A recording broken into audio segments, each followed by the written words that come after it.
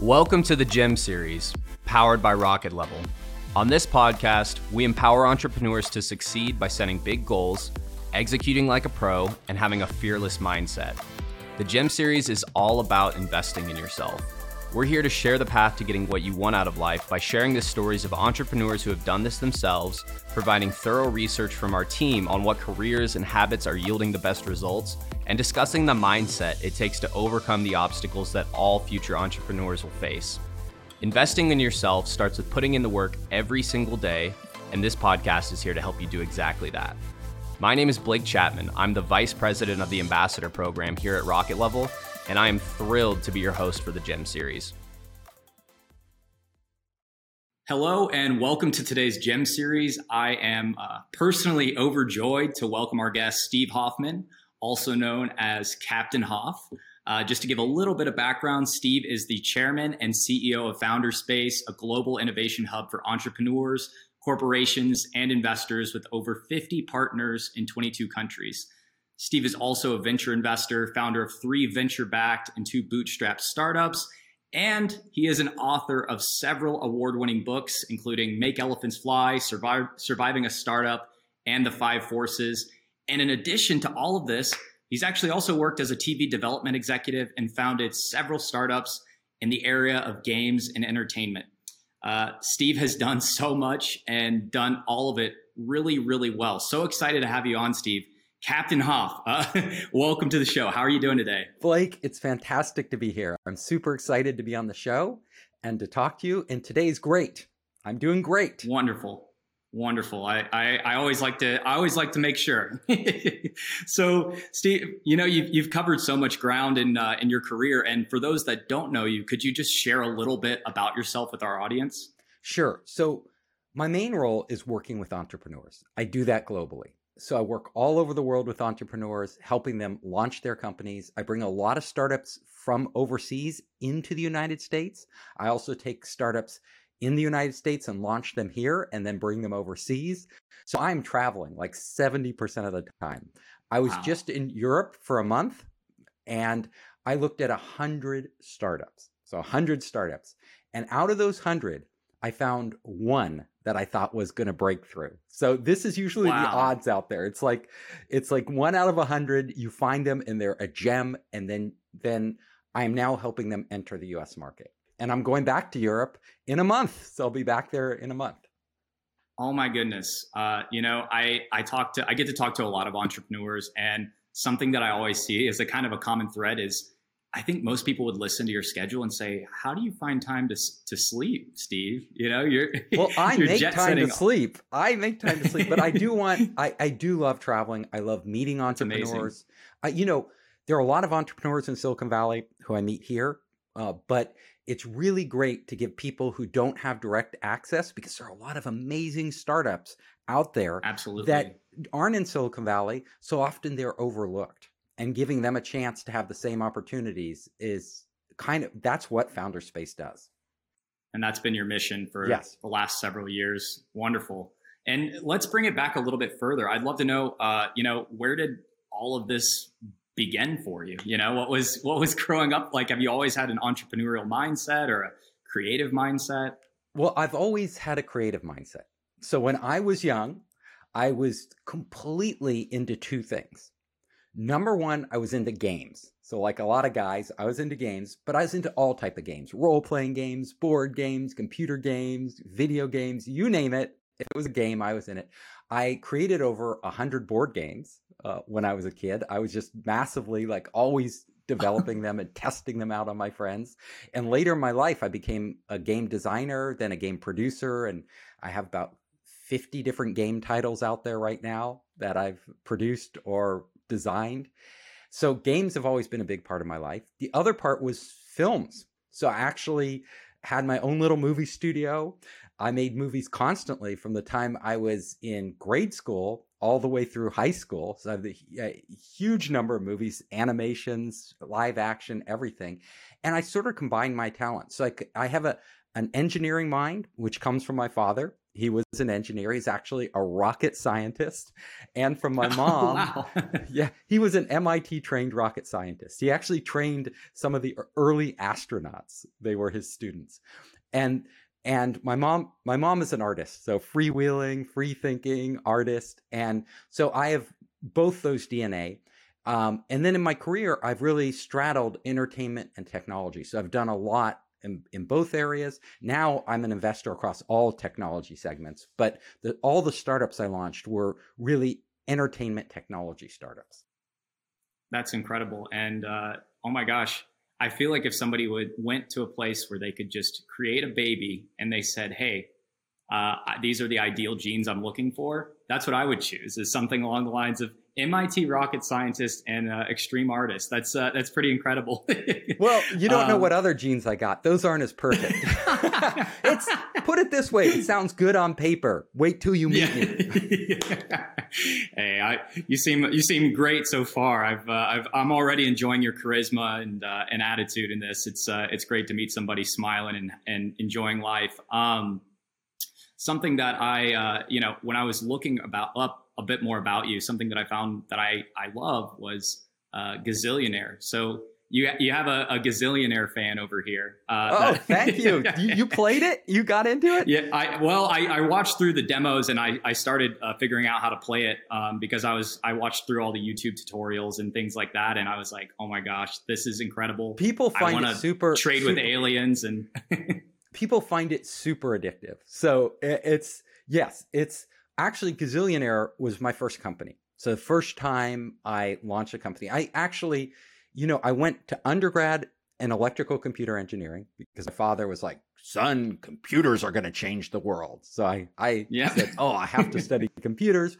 Then I went back to film. I went to graduate school in film and television at USC. I graduated USC, worked in the film industry for a while, kind of worked my way up to TV development exec. Then I got an opportunity to go to Japan and head up game projects for them. One of them was with Michael Jackson, a really amazing project with. Yeah, it was back in the old days. Michael Jackson. What was that? That's so cool. It was called the AS1. It was a simulation ride out of Sega of Japan for Las Vegas, and Michael Jackson was the star. He was he was a good guy. Most people don't even know that exists, but we did it. It was big back then.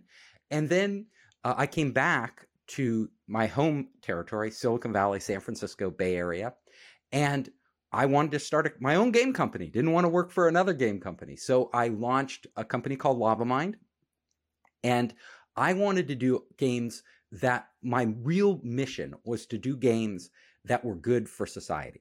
So I wanted to do games that not only were completely, because I'm a gamer, were completely addictive and you just had to play more, but also games that taught people something. But you didn't realize you were learning something. So my first endeavor, my first game I ever made was called Gazillionaire. And of course, the goal was to be a gazillionaire, which is ironic because I didn't know that today I would be, my main job is teaching entrepreneurs and hopefully turning them into gazillionaires. So I'm still doing the same thing I started out doing, trying to make gazillionaires. But Gazillionaire became really popular.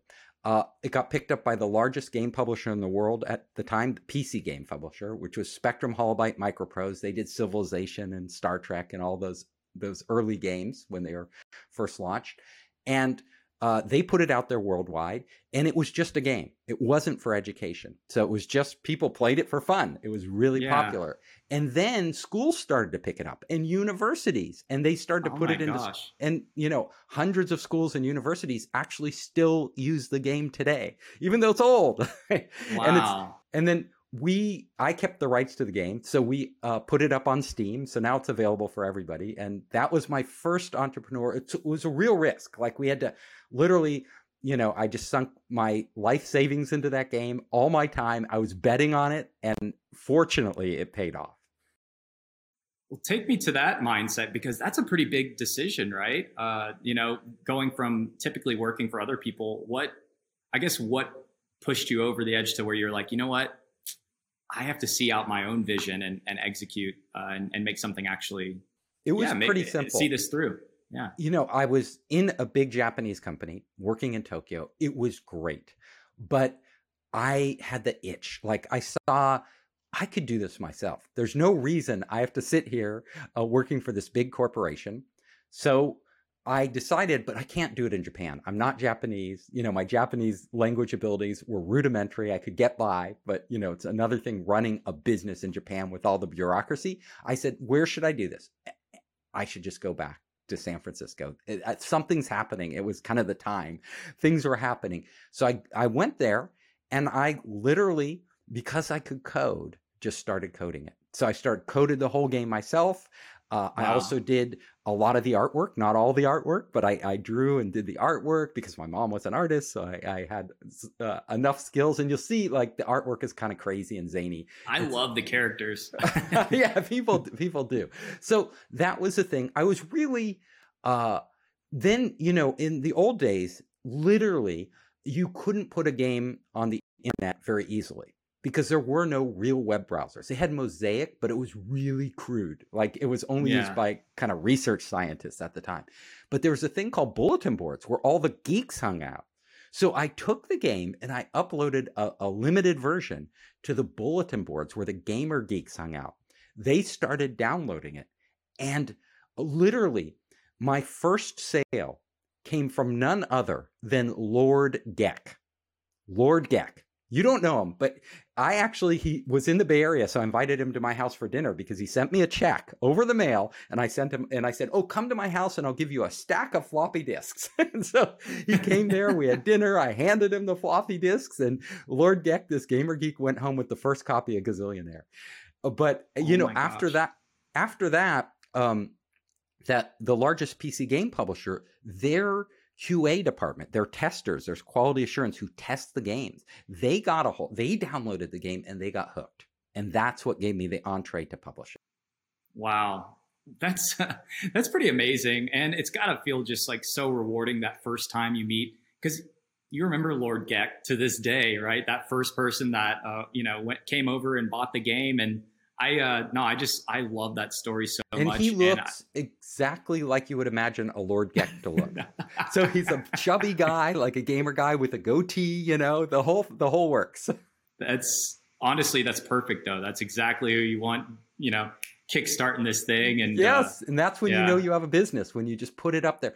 So now I work with entrepreneurs, and they're like, what would you do to start a company today? Like, because I work with a lot of companies, many of them that go public or become big and get acquired. Sure, yeah. And if you have that dream, what would you do? Well, the first thing is, don't do games. It's a tough business. Like when I entered games, there weren't a lot of indie developers. Like it was much smaller. So it's easier for me to break in. Today, like anybody can upload a game. I mean, if you're passionate about games, do it. Like if you really believe you can make the best game in the world, do it. But if you're just doing it to be an entrepreneur, there are a lot of other opportunities out there that are less crowded, where you can make a much bigger impact.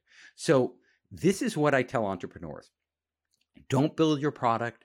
Don't do anything. Like the first thing you need to do is pick an area you're passionate about, whatever that is. Like if it's sustainability, you want to make fishing more sustainable, like so they don't have all this bycatch and, sure, yeah, solve the problems of fishing. Or you want to change the restaurant business. Maybe you grew up in the restaurant business and you see an opportunity to transform it with technology. The first thing you do is don't just think of some idea that you think is good and then start building it, because that almost always fails. The first thing you should do, if you're really smart, is don't build anything. Go out there and hunt for demand. It's because what I've learned, and through my own companies and working with all these entrepreneurs around the world, is you can never create demand. And what do I mean by this? People have this mythology, like Steve Jobs. They think, oh, Steve Jobs envisioned the future. He created it. The market was, and then he created all the demand for the iPhone. And before it, the iPod. Honestly, he didn't create the demand. Even the Mac, he didn't create the demand. The demand was already there, because if you looked at the time, Steve Jobs was really smart. Like before he made Apple, before Apple launched, people were already buying these home PC kits, Commodore and all these other. It was a growing market. It was a market that was growing like crazy. He just hopped on that market and made the next iteration of a much better product. Same with the iPod. There were all these MP3 players already on the market. They were all out there. He just saw that demand, got on board, made the next.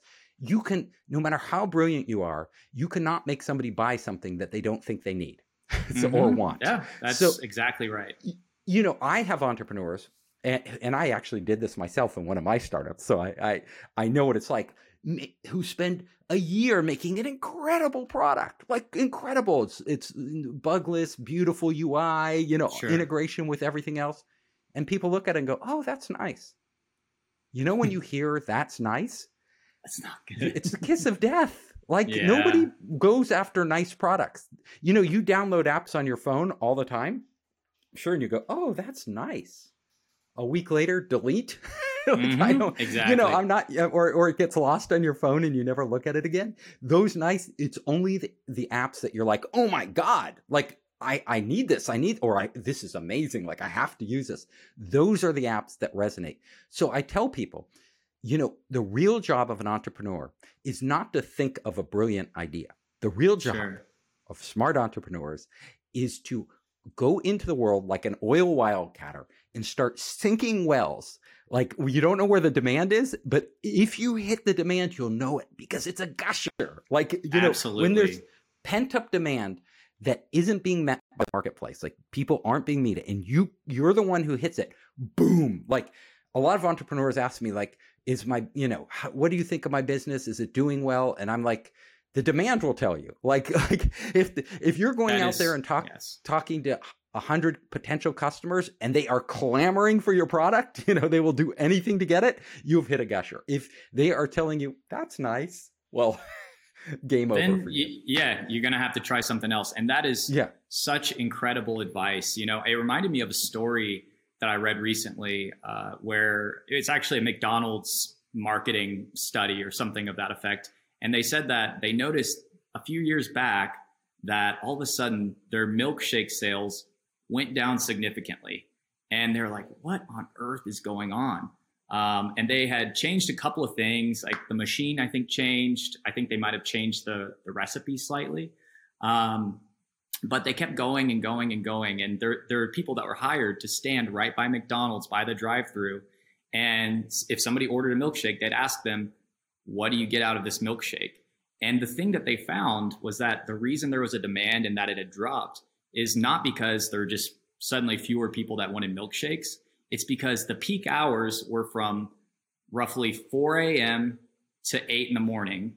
And what people wanted was the milkshake wasn't as viscous because most of the people getting them were on a long commute to go to work.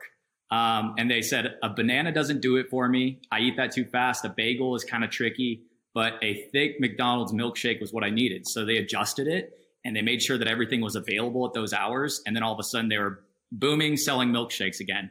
And when is even timing makes a difference. It was timing too, you know? And when you tell me that, I just think it's just so essential to realize that, you know, if the demand, you have to know about the market. You have to go deep on the market. And too many entrepreneurs think the big idea, the light bulb moment, that's it. That light bulb moment is only in your head.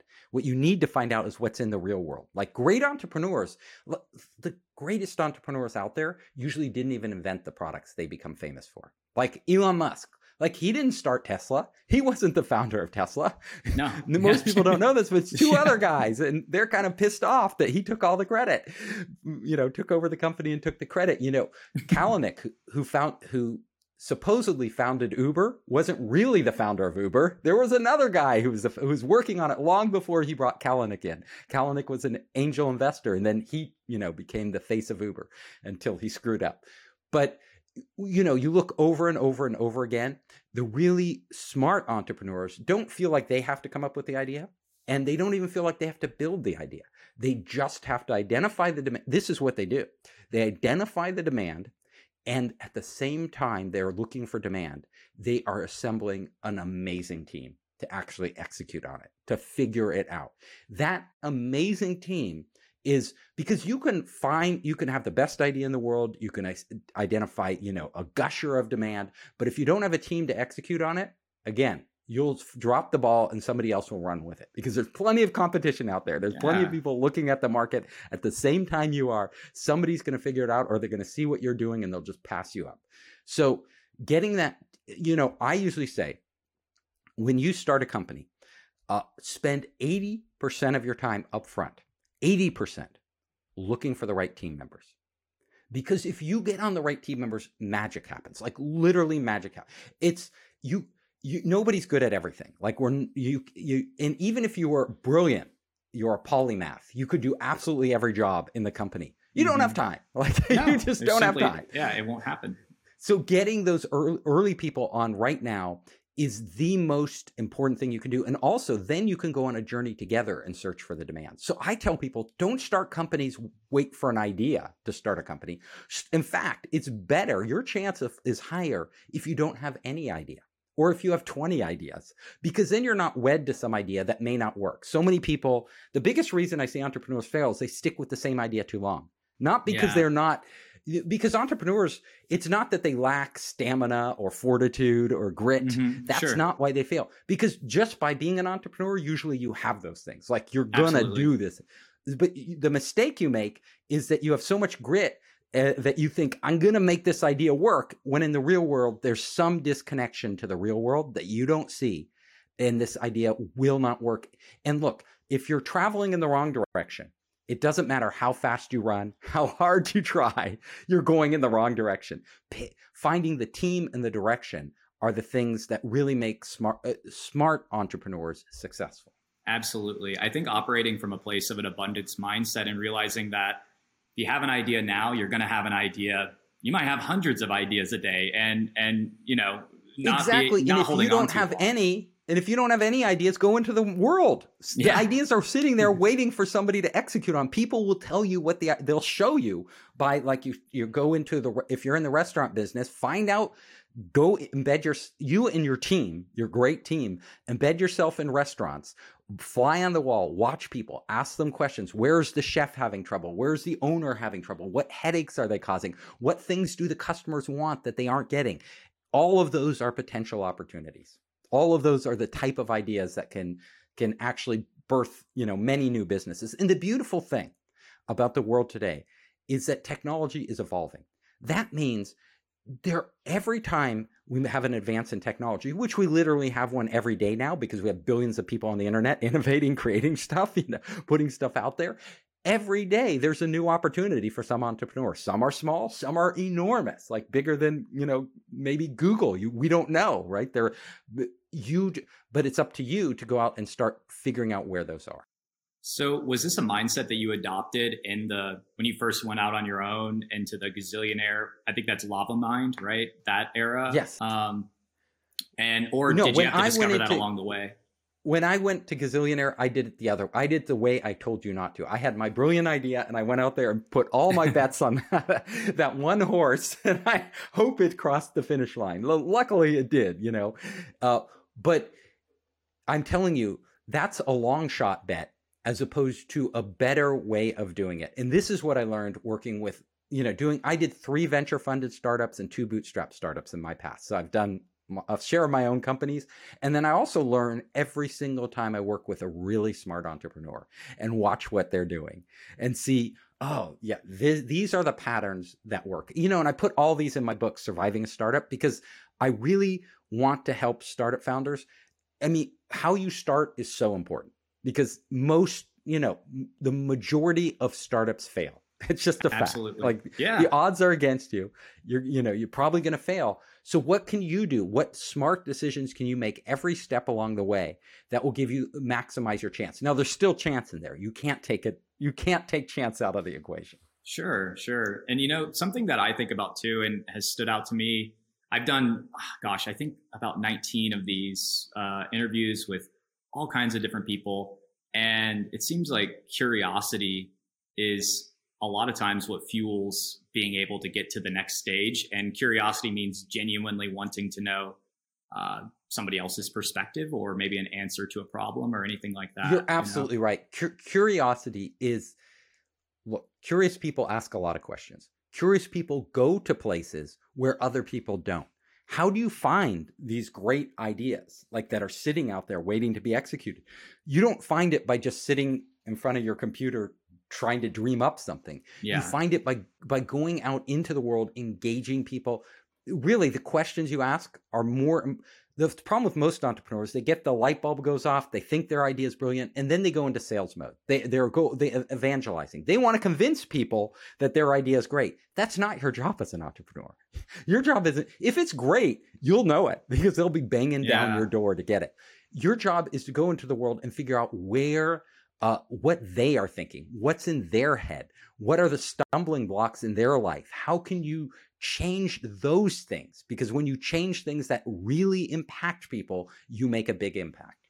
No, that's such great advice. What are some of do you have any kind of abstract examples of ways that you've gone out and sourced information in the past, or any tips that might be useful for people that are doing that?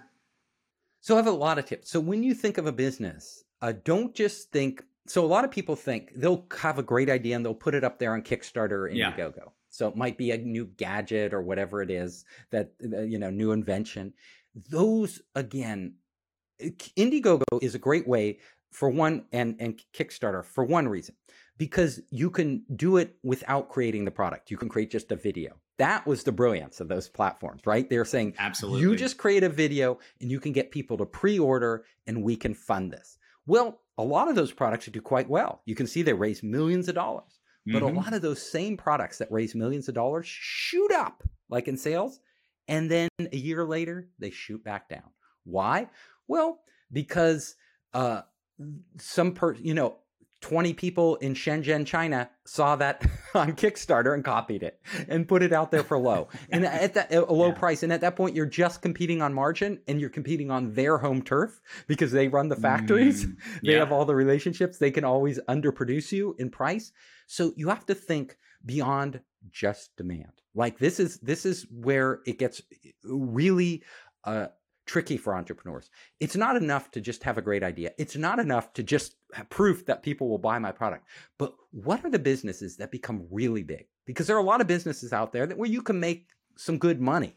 Yeah. But they're not going to become the next Google, Facebook, Twitter, Microsoft. Sure. They're just never going to become that. What is the distinguishing factor? This is what I tell entrepreneurs. We need to go deep on the business model. So first of all, if somebody buys your product just once and then disappears, goes off into the ether, and you don't have any more relationship with them, that is a really tough model. Because your biggest expense in running a company, your biggest number one expense, number one is usually the people. Number two is customer acquisition. So let's say you make this great gadget, you have all these sales on Kickstarter or Indiegogo, like you make a couple $1,000,000. And then people stop coming, like to buy your product. You need to advertise. Well, every time you need to advertise, it costs a lot of money to acquire a new customer. Most click-throughs don't even convert to buying, and the few that do. Absolutely. So the customer acquisition cost is really high. And then the customer goes away, and you have to go out and buy another and another. That erodes your profit margins. Add on top of this competition, and you get killed. You get into a business that's really low margin, really high customer acquisition, very, very tough to grow. Like you just don't have the capital to grow. Sure. So I tell entrepreneurs, what you need to do, first of all, whenever you get a customer, never let that customer go. Never let that customer go. If you can't keep that customer for a long period of time, it's going to be really tough to grow your business. Gosh. Number two, you have that customer, continually provide that customer with value. The more value you give that customer over their lifetime with you, the more they will stick with you and the more revenue you can earn. So it's an ongoing recurring revenue by constantly focusing on increasing the value of the engagement with between your product or service and that customer. These are the businesses that go. And you can look across every major business out there, and almost all of them, especially in the technology space, work this way. Google, Microsoft, Facebook, Twitter, it doesn't matter what they are. The customer is engaging, and every time the customer is engaging, that company is extracting a little bit of money from them, like whether it's ad revenue from Facebook or others, or whether it's transaction revenue from Amazon, all of these, whether it's B2B, Salesforce.com, they all do this. Then the next thing they do is you don't want other people poaching your customers. You don't want them to say, hey, come over to our service. We'll do it at half the price because we can. Because they don't care if they cut your margins. They just want to gain market share. But you want to lock them in. You want to keep your margins. How do you do that? Well, one of the keys, and it's the most important key actually, is that you need to think not of selling a product or service. That's not enough in today's world. You need to create an ecosystem where the more the customer engages with you, the more value they receive in return, and at the same time, the more value they give to the ecosystem. So let me give a super simple example that everybody will understand. So we all know Salesforce, that's CRM for big businesses. So when a customer, Salesforce is no longer the cheapest platform out there. They were the first, but they're not the cheapest. They are not the most user-friendly. They are clunky. They are old. They are dated. They are not the most flexible or versatile. They don't have a monopoly on all the features. So why do people stick with Salesforce? And why do people go to Salesforce? Well, there's a reason. Salesforce isn't just Salesforce. They open Salesforce up to all these third-party developers who create all these modules for Salesforce, some of which are incredibly unique and valuable. And because they were first, they're leveraging their first mover advantage in creating a marketplace. So they were the first ones to get developers on their platform for a CRM. And then these developers in turn got access to their customers. The developers added value to the customers. Of course, the more customers that they attract, the more developers join their platform. And the more developers that join their platform, the more customers they can attract and the more customers they can retain, because all these other platforms, the developers don't want to develop for some new platform. Sure. It may, be cheaper, have a better UI, have other things that to its advantage, but there's no customers there. It's brand new. Yeah. If they're going to invest their time, they're going to go where all the customers are. The ecosystem is what makes Salesforce. Like that's why they're this huge multi-billion-dollar company. Amazon, same ecosystem, buyers and sellers, and they're all contributing. The buyers are competing on price and product quality and all these different things. And the sellers are competing on price and product quality and all those things. And the buyers are going into the system, reviewing the products, reviewing the sellers, creating a more valuable system for even more buyers. So that's why we use Amazon. And then Amazon, Jeff Bezos, super smart guy, constantly increasing value to the customers. He never stops, right? How can I cut the shipping times down? Yes. He was the first one to offer free shipping. He was, a pioneer in making returns as simple as possible, even though it cost him money. All these things were very forward thinking because they were building the ecosystem and locking customers into the platform. Like we can shop anywhere we want. Why do we do Amazon? Exactly for the reasons I just laid out. It was about ecosystem. You look at Facebook, you look at Microsoft, you look at Apple, you look at any of the players out there that are dominant, they do these things. And this is what I want entrepreneurs to understand. The steps to building a great business. How do you build like a great, how do you start? How do you build a great small to medium-sized business? And then if you want to take it and build a huge business, what do you need to do? And are these some of the things that are focused on in surviving a startup? Absolutely. I go through them all because I learned them, some of them the easy way, some of them the hard way, but I learned these over time. And I feel they're really critical for entrepreneurs to know. I also go into things like, how do you fundraise? Like what is the psychology of investors? What makes an investor say yes? And what you need to show them and how should you speak to them? All really important things when you're an entrepreneur. Absolutely. And who is surviving a startup for in general? Because I know there's entrepreneurs, but who do you think could anybody read it and get something? It can be for any type of entrepreneur. You can be running a small business, a big business, a tech business. A lot of the rules are the same.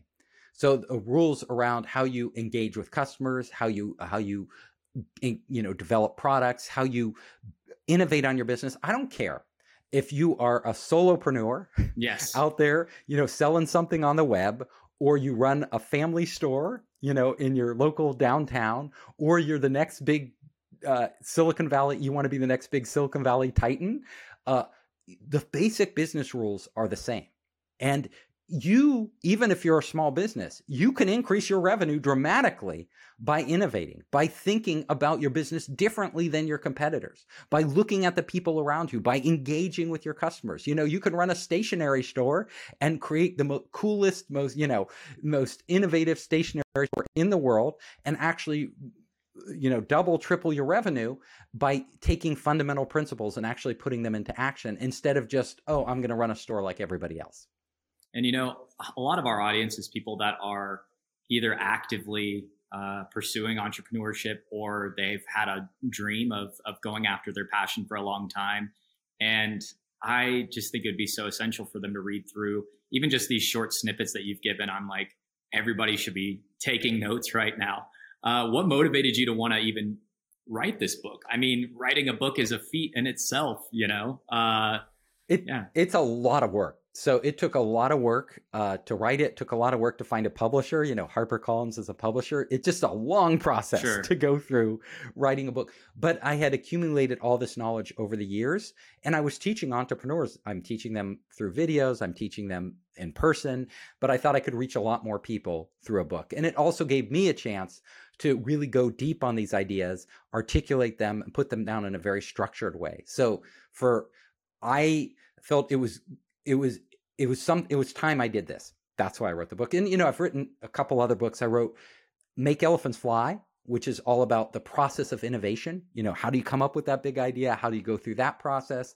And then The Five Forces, which is, for me, a personal passion. It's all about how technology is going to change our future. Like, what are the latest technologies in development in labs around the world, and how, brain-computer interfaces, gene editing technologies that we're using to get to Mars and the moon.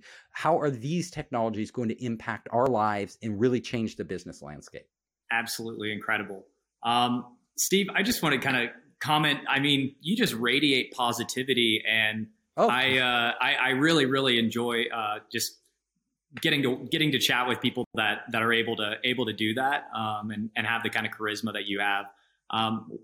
Where does this mindset? Have you ever been in a position where you've ever wanted to give up on something that you're doing? And how do you listen to your intuition about what you're working on right now when things get tough? I'm human. So like all humans, I have my down moments, and especially when I was doing early startups and I didn't know as much as I know now and I was making mistakes. There was a moment in every startup that I've ever had where I was literally flat on the floor and I felt like I couldn't get up. I was too exhausted. It was like, I can't go through it again. I remember one time when I was fundraising for VCs, I spent literally a month and a half engaging with a venture firm, going through all the steps and all the hurdles they put me through. They wanted me to meet with this partner. They wanted me to meet with that partner. They wanted to do diligence. They wanted to come in and do endless requests. I finally got a chance to pitch to the entire partnership, like the whole partnership. And I pitched and they said no. They said no. Brutal. I was just like, look, how many times can I do this? Like, I spent so much time and energy on that. And, you invest your hopes and your dreams. But, as an entrepreneur, if you don't get off the floor, it's over. Yeah. It's like being hit with a knockout punch. If you're going to, you're on the ground, you can either lay there or you can get up. And so I got up. But it was really, really, really hard. And I've had a lot of different situations like that. I've had issues with, the founding partners, where we had different visions for where the company should go. And, it didn't end well. We had to separate our ways. Those were very, very tough times. And so I empathize with entrepreneurs. I know what you're going through. I've been there. And not every venture I tried works out. I also tell entrepreneurs, don't worry about it. Don't beat yourself up. Certain things just don't work in the world. And Absolutely. The last thing, if you're going to be a great entrepreneur, is you want to dwell on that. You want to analyze it. You want to figure out where did I make strategic decisions that weren't as smart as I could have been? And in the future, what decisions would I make looking in hindsight? And then you need to move on. You literally need to move on and keep going. Live and let go a little, and And there's a lot of stress. Like an entrepreneurship is a roller coaster ride. There are moments when you're just completely stressed out. You need to learn to control that stress. So I'm a high energy guy, passionate guy. I also feel stress intensely. So I had to spend a lot of time training myself to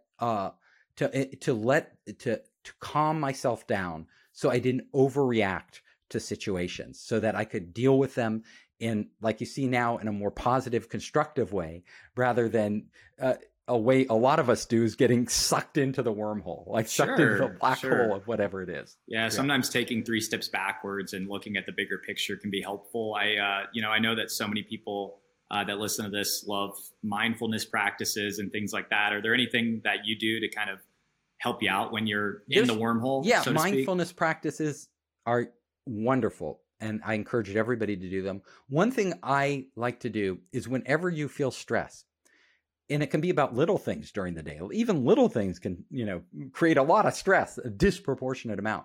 Remember, whatever's happening right now, will I remember this? Will I even remember that this happened in 3 months? Well, I'll tell you, most of the little things in your day that cause you stress, you won't even remember in 3 months, let alone a year, let alone 3 years. Like they will have absolutely zero. They won't even be in your consciousness. So why am I feeling stressed now? Like I don't need to feel stress. Like I won't even remember this. Like it's not a big deal. And even the big ones, it fades. Like after a few months, after 6 months, even a big stressful event won't mean that much. And you'll see that if you look back in your life, you've had so many of these events you thought were kind of the end of the world or that were so important that actually didn't matter that much. They weren't nearly as important as we tend to inflate things in our mind. When our blood is pumping, the adrenaline's going, we're feeling all this pressure. We are creating those into much bigger situations. So nipping it in the bud is the key before it consumes you. Absolutely. I had to navigate through stress myself and try to learn how do I manage things and look at them a little more objectively. And I love everything that you've said about it. And for me, something that always helped is recognizing that I'm somebody that I really appreciate getting to tap into my creative side. And every time a problem like this arises, that's like the ultimate opportunity to be creative. And the ultimate opportunity, it's a challenge. Yeah. You should take all of these things that could be negative as challenges. Now let's see if I can solve this problem. It's kind of fun when you look at it the right way, and in a way. It is like even if your business is on the line and you're about to go under, let's see if I can pull this off. Yeah. Like this crazy thing. Like I need a loan in the next 3 days, or we're going down. And I've been there. Well, let's see what I could do. Yeah, and you have to tell yourself, if I can't do it, I can't do it. Like it's just that's the way it is. And I like to think of my life as a story. So all these things are great chapters in the story of your life. Like however they work out. In fact, great stories, things don't go smoothly. The stories we love, the hero or heroine is always in a predicament that seems impossible. And a lot of times they get beaten down to the ground. This is your life. So look at it like you are a character in your own story. And these dramatic events are just making it more fun. Absolutely right. And yeah, I love that you share that philosophy. And, something that I feel is tied up in all of this is in order to get somewhere, you always have to take a few risks. I feel like risk is really essential to push your comfort zone. It's built into the equation of being an entrepreneur. Yeah. And the bigger the risk, the bigger the reward. So if you're going to try to extract risk, minimize risk, you're minimizing opportunity. You have to remember that. Like I'm minimizing risk, I'm minimizing opportunity. It doesn't mean do stupid things, like of course, but you're just, there's fundamental risk in trying anything new. And there's fundamental risk in going out there and starting a new business, Absolutely. Working with new people, learning a new industry, all of that. And that's also the fun. That's why we do it. We love it. So we got to take the risk with that. Absolutely. And you've also done so many different speaking engagements. I was actually, I was on YouTube and I saw your TED Talk and I was like, oh my gosh, this is a little out of left field, but tell me a little, I just thought it was fascinating. The brain chips. If people want it. Yeah. If just go to founderspace.com and you can click on the video. They have lots of videos there, but the one on brain chips, that Yes, that was one of my TED Talks because I'm fascinated with the technology. So I'm fascinated with brain-computer interfaces, how they're literally, we're not there yet. It's still in the future. But at some point in time, instead, phones are very clunky, right? We carry them around and tapping on them is very slow, takes a lot of time to input information into even talking to them is slow. Imagine the next big leap is we don't have a phone between us and the internet. Literally, the internet is connected into our head. Like we will have, it might be a brain chip, but more than likely for most people, it's going to be a non-invasive device. It's going to be a headband. Well, a simple headband or something you put behind your ear, literally built into your, whatever listening device you're using, Bluetooth headset, whatever it is, earbuds, it'll be built into that. It will read your brain waves. And this device will literally, the one who develops this device, and more importantly, develops the operating system for this device, that will be the next Windows, iOS, Android, right? It will be the first one to develop a brain OS. Will rule the world because they will literally control the interface between all of our minds and the internet. And then the power out there, and I won't go into it all because it's a long talk. Yes. But the power out there, once we connect our brains to the internet, once we can actually exchange information, once we can exchange ideas, all of this will completely transform not just how we live our lives and do our business, but how we think of being human. What is it to be human when you can suddenly get inside somebody else's head, potentially access their memories, exchange emotions? What does it mean to be a human being? To me, that fascinates me. That's incredibly fascinating. And, watching that TED Talk, I was like, one thing I noticed is it's back in 2017. So I can't imagine the strides that we've made since then too, Yes. Well, it's been harder than a lot of people thought. So a lot of people like Elon Musk is trying with his Neuralink, and there's Kernel and a whole bunch of other.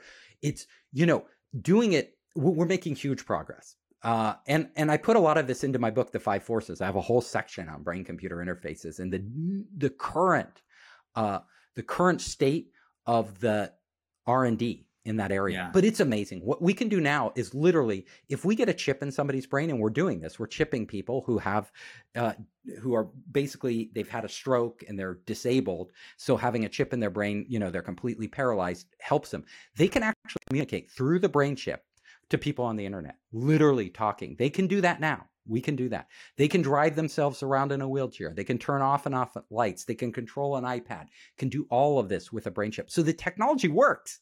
The question is, how do we make it easy and safe enough for the average person to adopt? Absolutely. I love that there's so many things that you've made clear are a direct inspiration to you, and drive you down a path of, full curiosity, finding out more and more and more. What are some of the things that you think are inspiring you right now in what you're doing? So many areas that I'm interested in. So another one is gene editing technology. Absolutely fascinating technology. You think of it, we have decoded the source code of life, not human life, all life, like literally how we create any species of plants and animals. We can do this with CRISPR, gene editing technology. We now have the ability to create new species of plants and animals that never existed, and we're doing that. That's like unreal. You can, in the 5 Forces, I talk about the geep. The geep. What is a geep? It's a cross between a goat and a sheep. It exists now. These are hybrid creatures where we took genes from 2 different things. We combined them, and it's literally a goat and a sheep. It's half goat, half sheep. We can create chimeras, they're called, of Greek mythology, of animals with genes from other animals. We could actually put, like, I don't know if you've seen the old film Dr. Moreau's Island, Island of Dr. Moreau, but okay, it's a classic film, and it's an H.G. Wells story actually before that. But basically, he imagined, what if we created a new species of animal? What if we combined human genes and ape genes and other genes? We are actually doing that now in the lab. It's really scary, but this is going on around the world. People are experimenting with, what if we took human genes and actually put them in a monkey? What would change in the monkey's brain? All of these things. we have the ability, we're going to have to genetically modify ourselves if we're going to actually have a decent life in outer space, because our bodies were built for Earth. Yes. They were not built to live on Mars. They were not built to live on the moon over long periods of time. It's really bad. So we're going to have to do this. We also have huge potential with gene editing to literally eliminate every disease. They're using gene therapies now to eliminate cancer and all these diseases, extend lifespan, to potentially make us more intelligent. Wow. Things like that. There is a whole new horizon out there, and all the plants we eat and stuff like that. I was in Chile giving a talk in Chile for this big they make a lot of the fruit shipped to America, especially during winter because it's summer there. So the biggest fruit company in Chile, they're working on gene technologies now. And their head scientist was talking to me and saying, look, we can make berries so that they can be transported more easily. Berries crush, right? Over long distances and still remain fresh. We can also cross like a raspberry with a blueberry, or a raspberry with an apple. How would you like apples that taste like raspberry? Like oh my gosh. These that inventions, would be amazing. we can, or a banana that tastes like a strawberry, strawberry banana. Yeah. Like it tastes like a banana and a strawberry. We can. People haven't started doing it yet because it's kind of freaky and weird, but it's also kind of wonderful. Like if we create these new, enhance the flavor of fruits and vegetables and create new varieties. We've been doing it through selective breeding for centuries, human beings, but we can now use this more precise technology to do things that we could only dream of. And so there's so many things in this area that I'm super excited about. That's really incredible. I actually just listened to a podcast about gene editing and everything that goes into it, and the capacity for us to even remove pain from our lives and things like that. And remove, and especially people with chronic pain. Like people with chronic pain now, they're on drugs, and we all know OxyContin, what that does to people, turns them into heroin addicts. Are there other ways of solving these problems? Yes. Pain exists for a reason. Like most pain, we need pain because we would damage ourselves and not know it. So pain is there. But, people with chronic pains and things like that, we can do that. In Florida, at the University of Florida, they are actually making cattle that are heat resistant through altering their genes. So climate change, right? Places in the world are heating up. The cattle are dying. Well, what if we made cattle so they could survive extreme heat? What if we, in another company called Aqua Bounty, has just gene edited salmon? Why would you gene edit salmon? Well, they can make it grow twice as fast. Wow. Twice as fast, which means twice as many salmon, bigger profitability.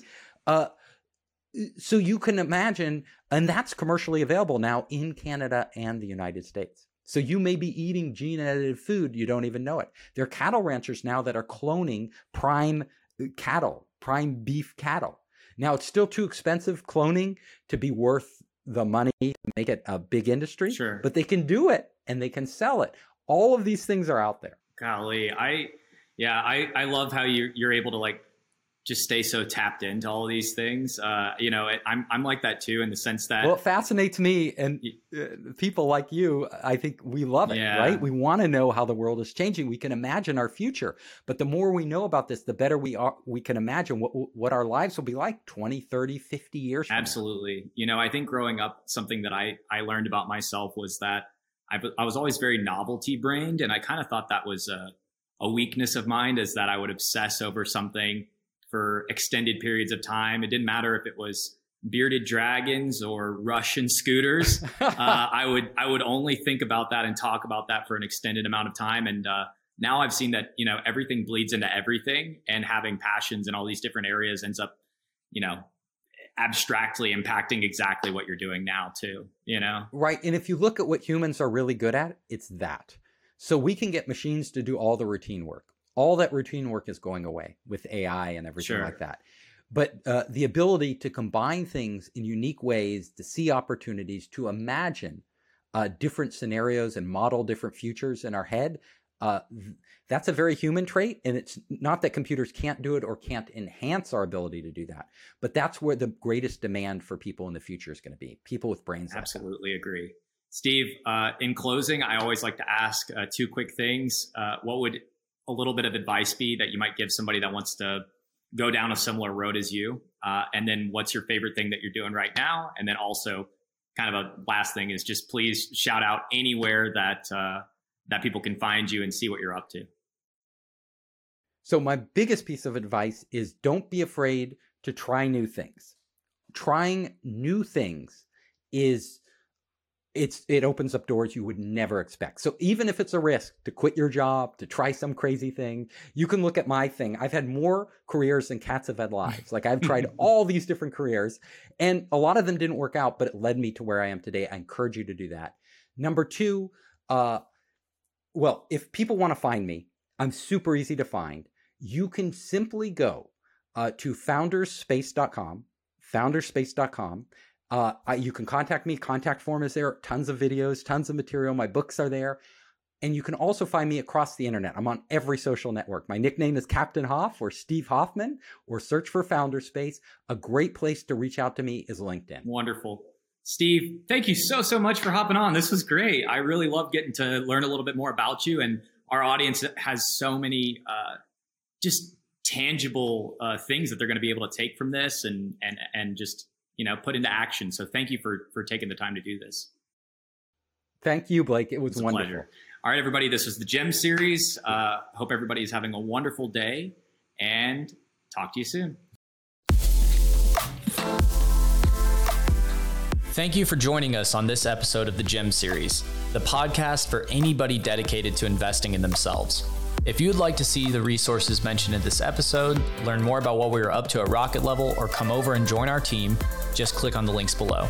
Until next time, this is Blake Chapman, and remember to be awesome and do awesome things.